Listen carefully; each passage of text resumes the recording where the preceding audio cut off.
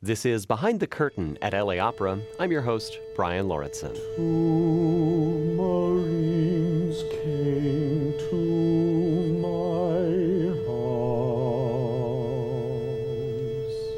On this edition of the podcast, I'm joined by composer David T. Little, whose opera Soldier Songs will be presented on October 13th.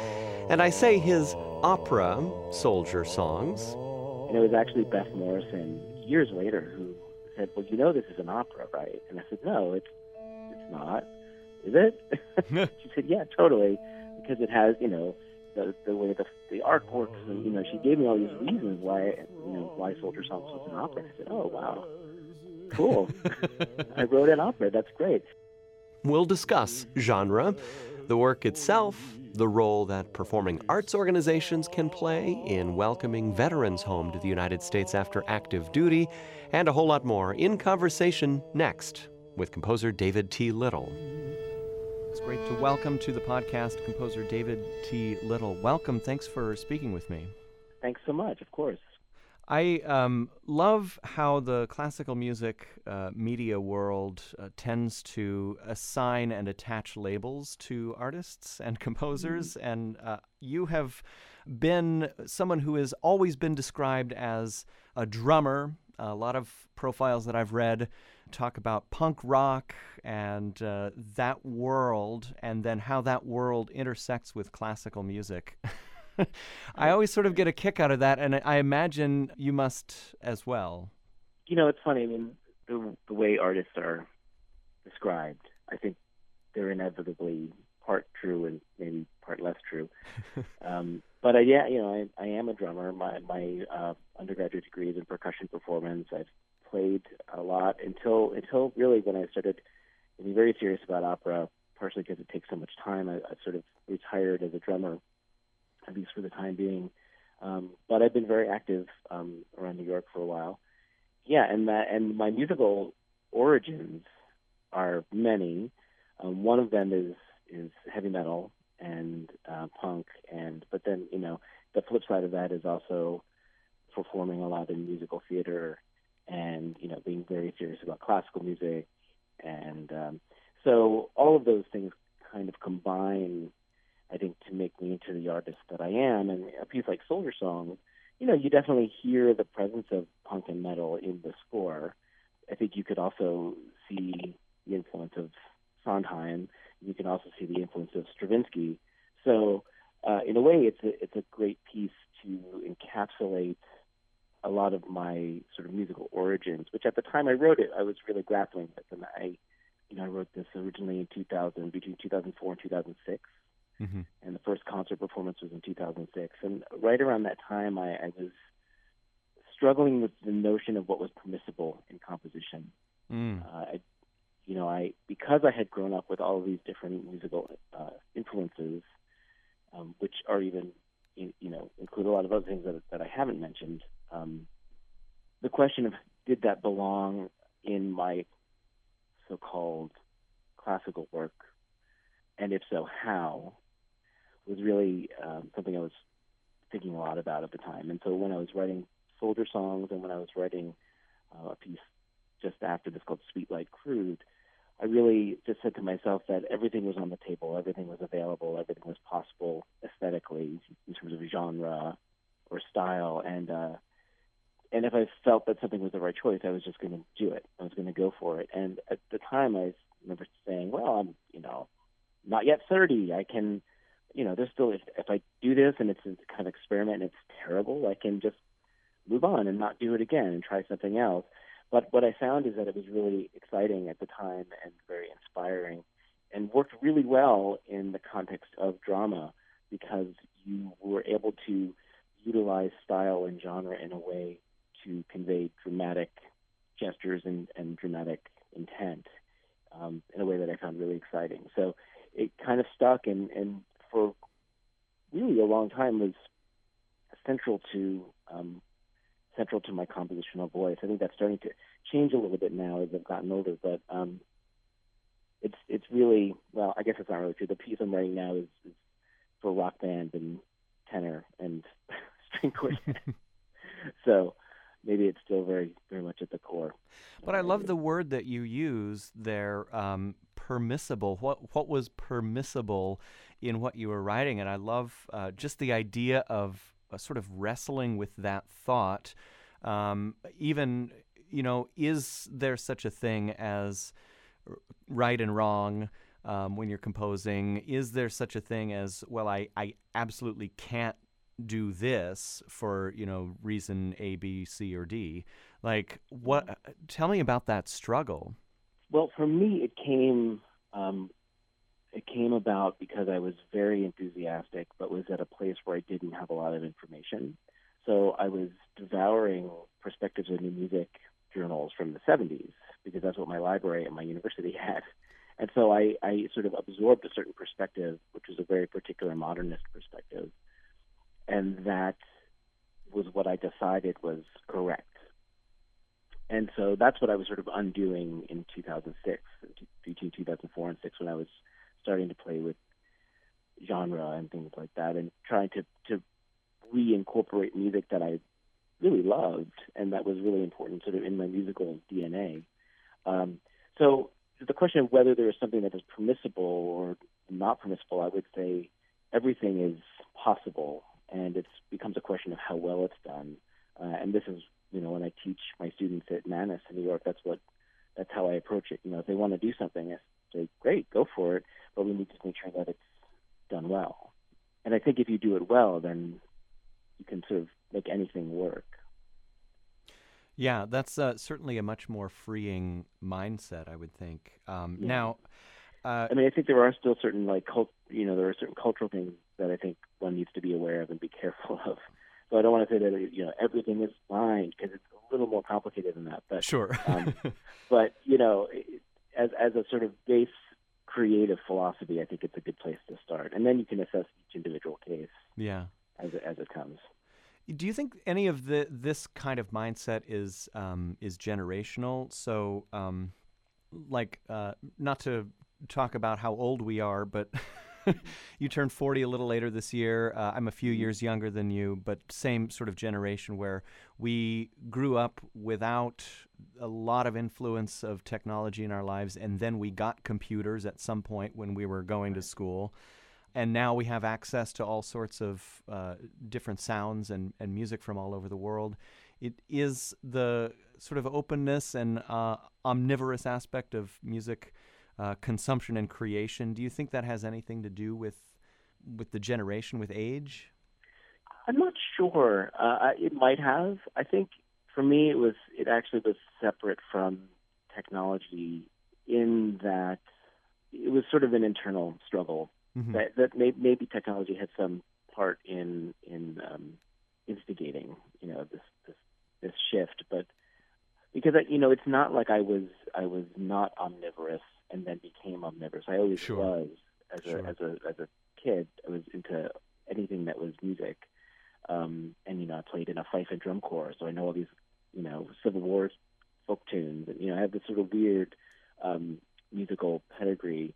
And then I sort of drew a line in the sand and said, okay, well, all that is off. That's not available anymore. And sort of focused on this sort of very narrow, very narrow definition of what was okay in the realm of avant-garde classical music, and then undid that. So I think certainly when I was doing that, I was able to discover a lot of things that I maybe hadn't known previously. And so I think in that sense, the presence of things like iTunes helped. Yeah. It helped me discover more that maybe I didn't know from my childhood. But I kind of think, I think the process went sort of the other direction for me. Interesting. How does one get into a fife and drum corps? One sees a fife and drum corps in a local parade and thinks it's cool, and then tracks down. I think in my case, it was my mother taught with someone whose daughter was in the drum corps. And so we found out about it. We had seen this drum corps in a St. Patrick's Day parade or something. And, it was a sort of colonial American fife and drum corps, and I was very interested in history. And so that really appealed to me. And drums, I grew up with a drum set in the house and was very interested in drumming. And so, we saw them in the parade, tracked down the information, and then I think within 2 weeks I was at Friday night practice signing up. Wow. These are the big And then, drums that you strap over your shoulder and sort of hang off to the side, or? yeah, the big rope tension Yeah. drums. Yeah. Nice. And it was great. I mean, it was my first music I ever made with anybody was, these fife and drum corps tunes, which I did all through high school. I was really, really into it. And it was the first music I ever played. The first instrument I ever learned was this rope tension snare drum. And I learned everything by ear because that's sort of how we did it, sort of get it taught something by rote. So it was an interesting sort of, oral tradition and a very particular and sort of unusual one that I initially came out of. And then that sort of expanded into other things. But I think if you know that music, it's actually present in a lot of the way I think about rhythm, which is which is interesting. The particular style of drumming really shaped how I think about time and rhythm, so I end up asking for very particular things. In Soldier Songs, there are certainly moments in the drum set part where it's like, no, this is kind of a drum corps thing, Yeah. I have to kind of explain it in the notes. Oh, that's so interesting. When did you first start having compositional thoughts, like there's music inside of me and I would like to get it out? Was it, and I guess also sort of a corollary to that question is, when did you start writing things down? I had my first sort of really terrible rock band when I was probably 12, and none of us could really play our instruments, so we didn't really, make anything interesting, but the interest in making something was there, and the interest in trying to compose. I remember, I think I was talking to my father, and he was like, well, why don't you play, a cover song? That's a good way to start. And I said, no, we have to write an original song, and didn't know how to do it, and so completely failed. But really from that point, I was very interested in writing music or creating music, original music. And then in later bands, it was always a sort of like a punchline, right? But the drummer had a song they want to try, Right, and right. my songs were always a little weird, and the harmony was always a little like too dissonant for the rock band. So it never quite worked. But I was always trying to find a kind of outlet, not really knowing that classical music or contemporary music was a thing. I had a little exposure to it in school. I mean, I knew who Aaron Copland was, and I knew who Leonard Bernstein was, but beyond that, I didn't know too much. And then it was through film score that I was sort of introduced to all of that. So I think I was 15, and I saw The Nightmare Before Christmas, and that particular score. There are two things. I mean, one, so much of it is this sort of weird blending of musical theater and the kind of darker, heavy metal industrial stuff that I was in, at least the kind of energy of it, blended into the dark Danny Elfman score.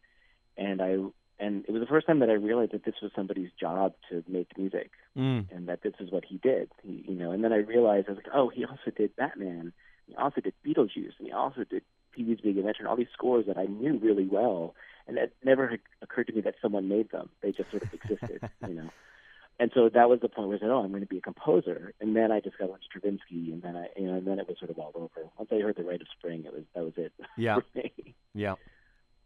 And that's interesting that you would hear The Rite of Spring, and that would be sort of a catalyst for I need to do this too. I as a non-composer, I would hear that and think, oh God, I could never do anything. Right. It's been done. Well, and there's certainly that feeling as well. The sort of, this is a mountain. How am I ever going to climb this? And for many years after, that was 15. I didn't really start writing music. I mean, I tried to write some music for drums, because that's what I knew. But yeah, it wasn't really till I got to college and I got a teacher who was able to sort of give me some direction and instruction and point me to other pieces besides The Rite of Spring and The Firebird, which were like side A and side B of the cassette I had bought. Right. And that was really, college was really incredibly eye-opening in that way, but also really stressful because I felt like I was, playing catch-up in this really intense way, which I think now, looking back, is not really true. And now as a teacher, I see where my students are, and it's like, this is just sort of, composers aren't writing symphonies for the most part at 12, 13 years old. I mean, some do, but the majority of people who are working composers had a sort of less direct and later start. Yeah, yeah. I was thinking of, some of the percussionist composers out there, and of course Bill Kraft is top of mind. I guess Steve Reich started out as a percussionist. Lou Harrison kind of, as a gamelan, or Andy Akiho's a percussionist and steel pan player. Yep. There are a couple of us floating around. They're sort of less common than the pianist composer, right? We all know the pianist composer, right, as a kind of historic entity. So the drummer composer is a more recent, sort of late 20th century phenomenon, I guess. But I was also reading somewhere, and this is not a scientific study or anything, but that close to maybe 25% of percussionists do write a bit of music if they're not full-time, full-fledged composers, like, because you're always having to play with sound and you're always having to come up with different instruments and that sort of thing. Well, and the percussion music tradition is so rich and so recent, that it's really just the end of the 20th century that you start getting percussion music happening. And so I think percussionists are always playing new work, and so it's not, if you're always engaging with new work, it's not that far to say, well, why don't I try this? I mean, or maybe I could do that better than this composer who doesn't play my instrument. Because percussion is weird in a lot of ways. So it helps I think, to know the instruments, to be able to write idiomatically for them. And it's like guitar or something too. I mean, all instruments have their quirks. And so the more of those quirks you can internalize, the better off you'll be. So for a percussionist, all the quirks. Yeah. So what was like one of the big draws for you, not to reduce it to one thing, but just sort of the impetus for you to get into the world of opera, writing dramatic music? What's the allure there for you? I spent a lot of time in theaters and, working on shows, very amateur kind of shows in school, and then in college, higher level. And there was something about the space of a theater and the kind of magic that you can make happen there that I've always been really excited by, and I've always been really drawn to. And I think at the time that collided with, and what brought about Soldier Songs is it collided with an opportunity from the Pittsburgh New Music Ensemble. I had won they have this competition, the Harvey Gall Prize, and I had won it. And the prize is a commission to write a piece for the group. And I remember having a conversation with Kevin No, and Pittsburgh, I should say, Pittsburgh Music Ensemble does all of their shows have lighting designs and staging. They really, I think they're now calling it the Theater of Music. So they're really taking the new music ensemble and putting it in a theatrical context. Mm-hmm. So I was really excited to work with a group that was very comfortable with sort of theater apparatus. And I said, well, I have this group that's, game for this kind of an endeavor. And so I said to Kevin, would you be cool if I wrote the whole show instead of just a piece on the show, and treated it as a monodrama for this singer, Timothy Jones, who's a member of the group.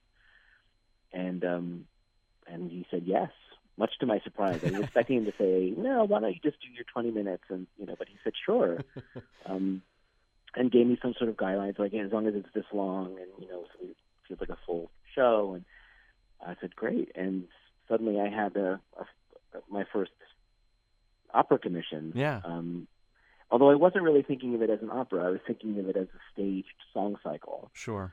And so the structure as that it's structured as songs is significant, and I think that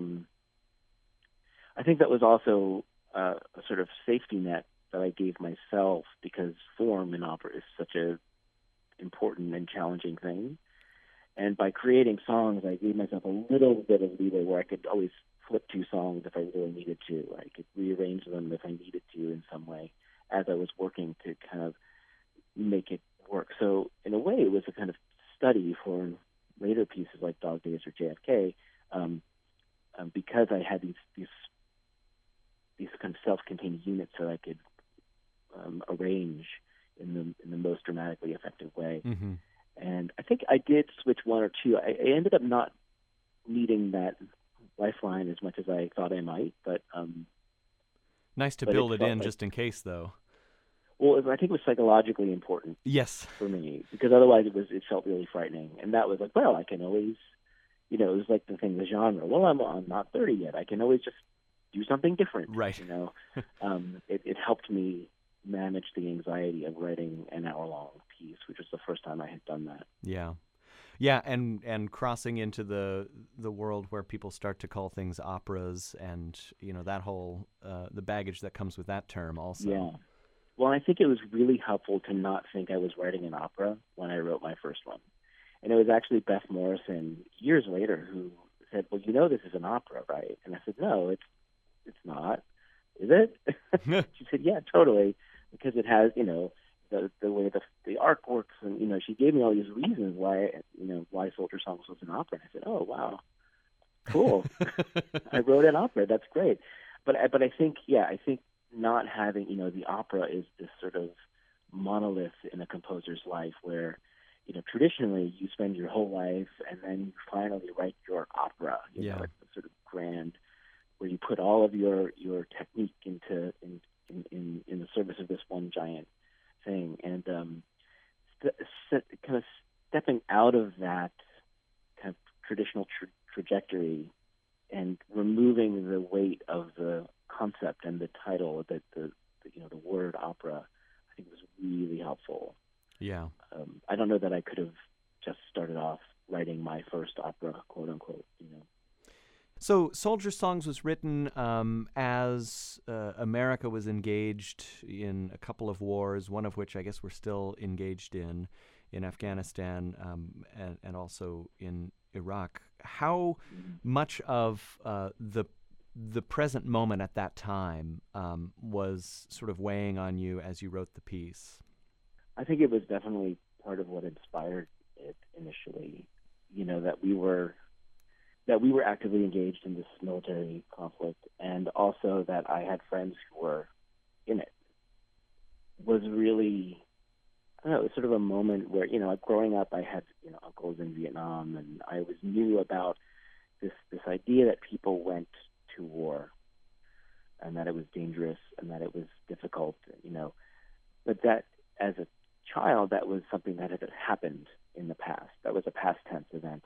And around 2004, it was a present tense event. People were there at that time. And it really started, I went back to my high school to give a little talk to students that was like a career day sort of thing.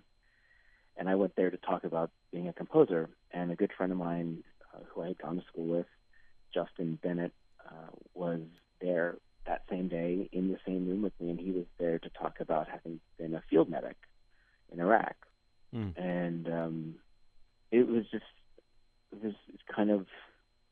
shocking in a certain way, in the way that we, and I think very often we as Americans are able to sort of keep the experience of war at a distance. Like, we're able to not think about it. I was faced in that moment with the reality that I couldn't not think about it, because this person who I care about was in it, And then walking out of this auditorium where we were, there was a little display case that, when I was in school would be where pictures from the prom were placed, or the musical, or whatever the sort of school spirit moment of the week was. These pictures would go in this display case, and at that time, they were all pictures of people who I knew who were in Iraq and Afghanistan, people I had gone to school with, people some of whom I didn't even know had enlisted in the military, because we graduated and lost touch. And so it was just intensely present for me in that moment, and I just felt like I needed to understand, or try. I needed to make an attempt to understand that experience, and to think about how and why I was able to stay so distant from it? What had enabled that culturally? And so I set out to say, to write this piece, which, again, because of Pittsburgh, I had this canvas to work with. And early on, I said, well, I have to talk to people.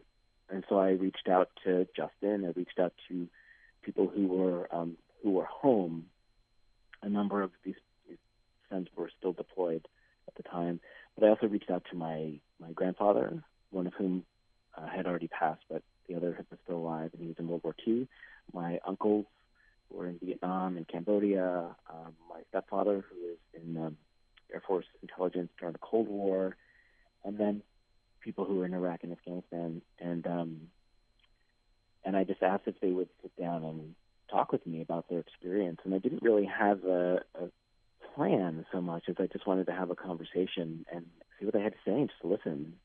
And what was really, on one hand, shocking, on the other hand, moving, and felt important to the topic I was exploring. Right, it felt significant. Was that almost everybody who I talked to at one point said, "Well, I've never really talked about this with anybody before." Mm. And these are people who have families. These are people who are married and have children, and the idea that this is not something they've talked about felt enormous to me, and that really became what the piece was about the difficulty to talk about the experience because we culturally are so distanced from it that we actually can't, and I don't mean this in any kind of dismissive or disrespectful way, but I think we can't, as civilians, we can't actually understand the experience. We can approach understanding, we can try to understand, but I think you have to actually experience it to understand it. And so the piece became about the difficulty of the telling, the difficulty of the understanding, and about the attempt to bring those two at least as close together as possible. And so initially the plan was that these interviews would be the basis for the libretto, and they are, for the most part. The lyrics are all based on not necessarily verbatim passages, but the ideas that were brought up in the interviews.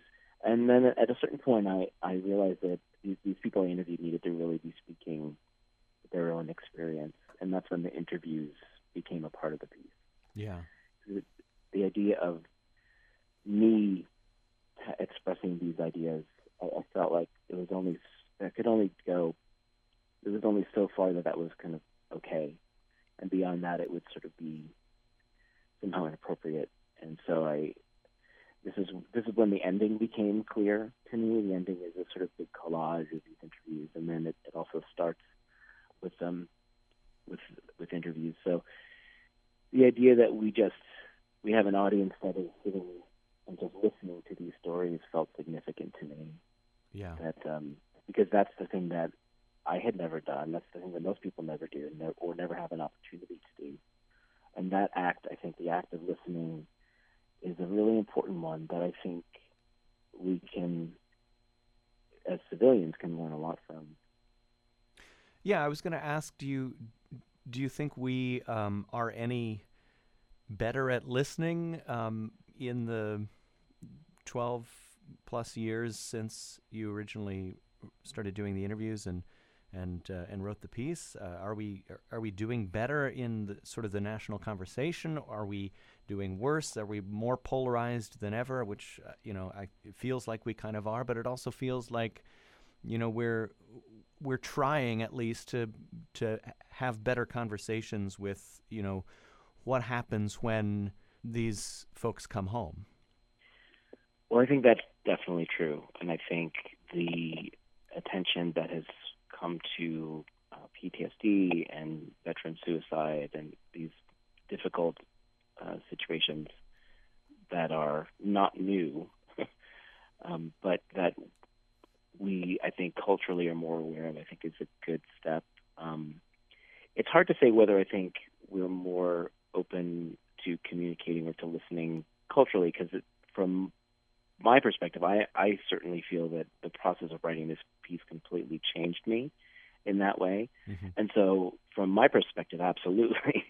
But that's also just my, my view of things.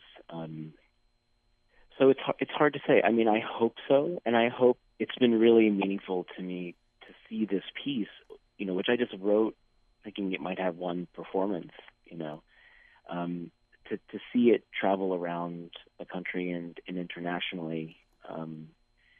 It's been to a lot of different parts of the country, and my hope is that it can kind of serve a function within communities to help people come together, or even to become aware that this gap exists between listening and the difficulty of telling one's experience, and to create even just a little bit of empathy that maybe wasn't there before. I feel like is meaningful to me, and something that I hope the piece can do. It wasn't necessarily what I wrote the piece intending. It was at the time it was very much just about my own experience and my family and my friends. It was a really personal piece, and maybe that's why it's resonated, because I think it does have that kind of personal quality to it that I think maybe helps other people connect to it on a personal level. Yeah. So just sort of structurally, you're following the psychological perception of war and what war is through three different phases of life, correct? Yes. So youth, which is roughly age 6 through 18, and then warrior, and then elder, which extends up to age 66. So, the first youth section is really about playing and games and war toys, and the things that I played with as a kid, mm-hmm. And how that teaches us a kind of it teaches us that war is a certain thing, which is not what war is, right? It teaches us that consequences aren't real. That there's a line of, if I get shot, I'll just play the game again. Video games and toys, especially video games, as they get more and more realistic and more graphic, there aren't actual physical consequences to that. And then that is presented in stark contrast to the warrior section, which have intense consequences for individuals in combat. And that section is I would say probably the most intense and in some ways the most compact. It really, the different songs come at you pretty fast. And one of the songs is a recounting of a car bombing incident that happened in Iraq that my friend Justin told me, and then that's followed by an electronic movement that's just for pre-recorded track, where Justin is describing the experience of running from incoming ordnance and what that feels like physically and psychologically. And so it's a pretty intense section. And then part 3, Elder, really feels like my uncles in a way. This grappling with whatever it is that you had to do to survive, and what does it mean?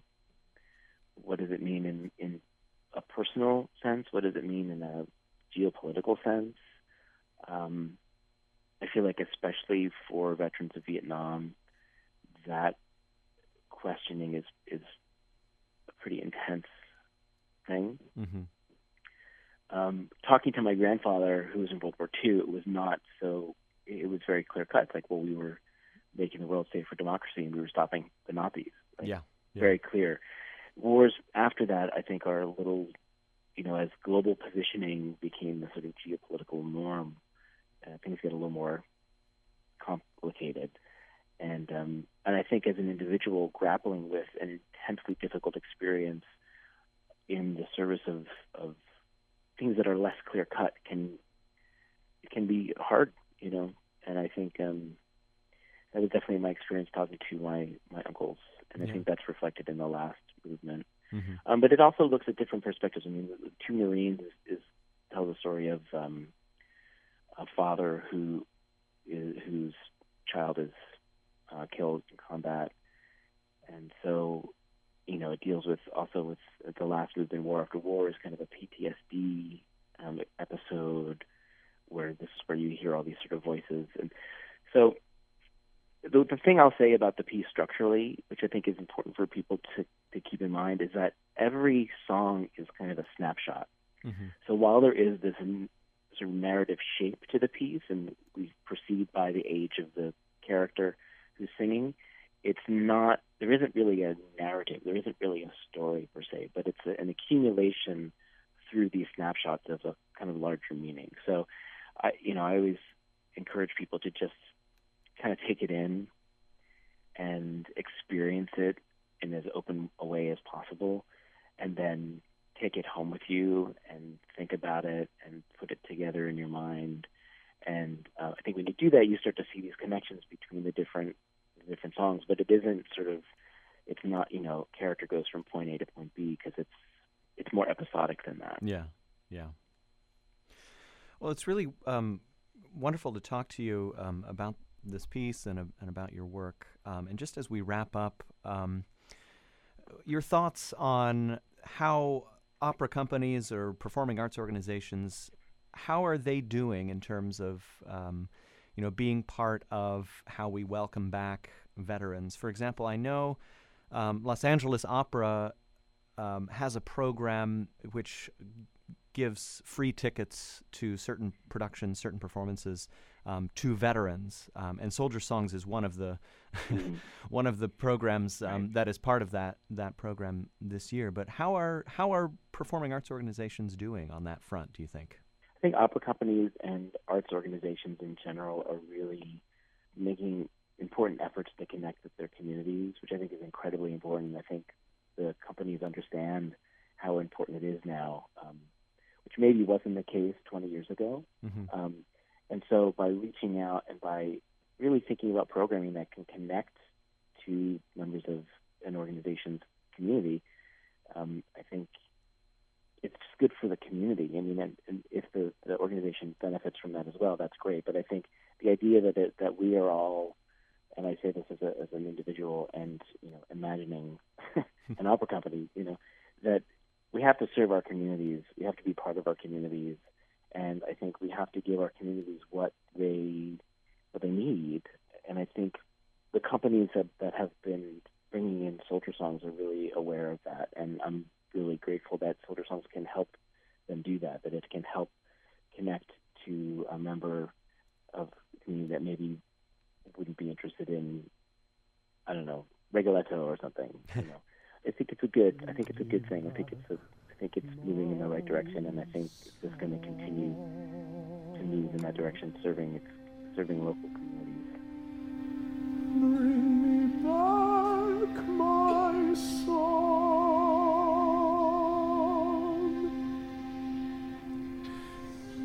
David T. Little is the composer of the opera Soldier Songs, which will be presented by Beth Morrison Projects at LA Opera on October 13th at 8:30 p.m. at the Ford Theaters.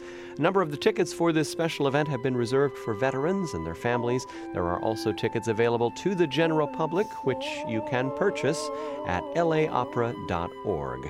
This is Behind the Curtain at LA Opera. I'm your host, Brian Lauritzen.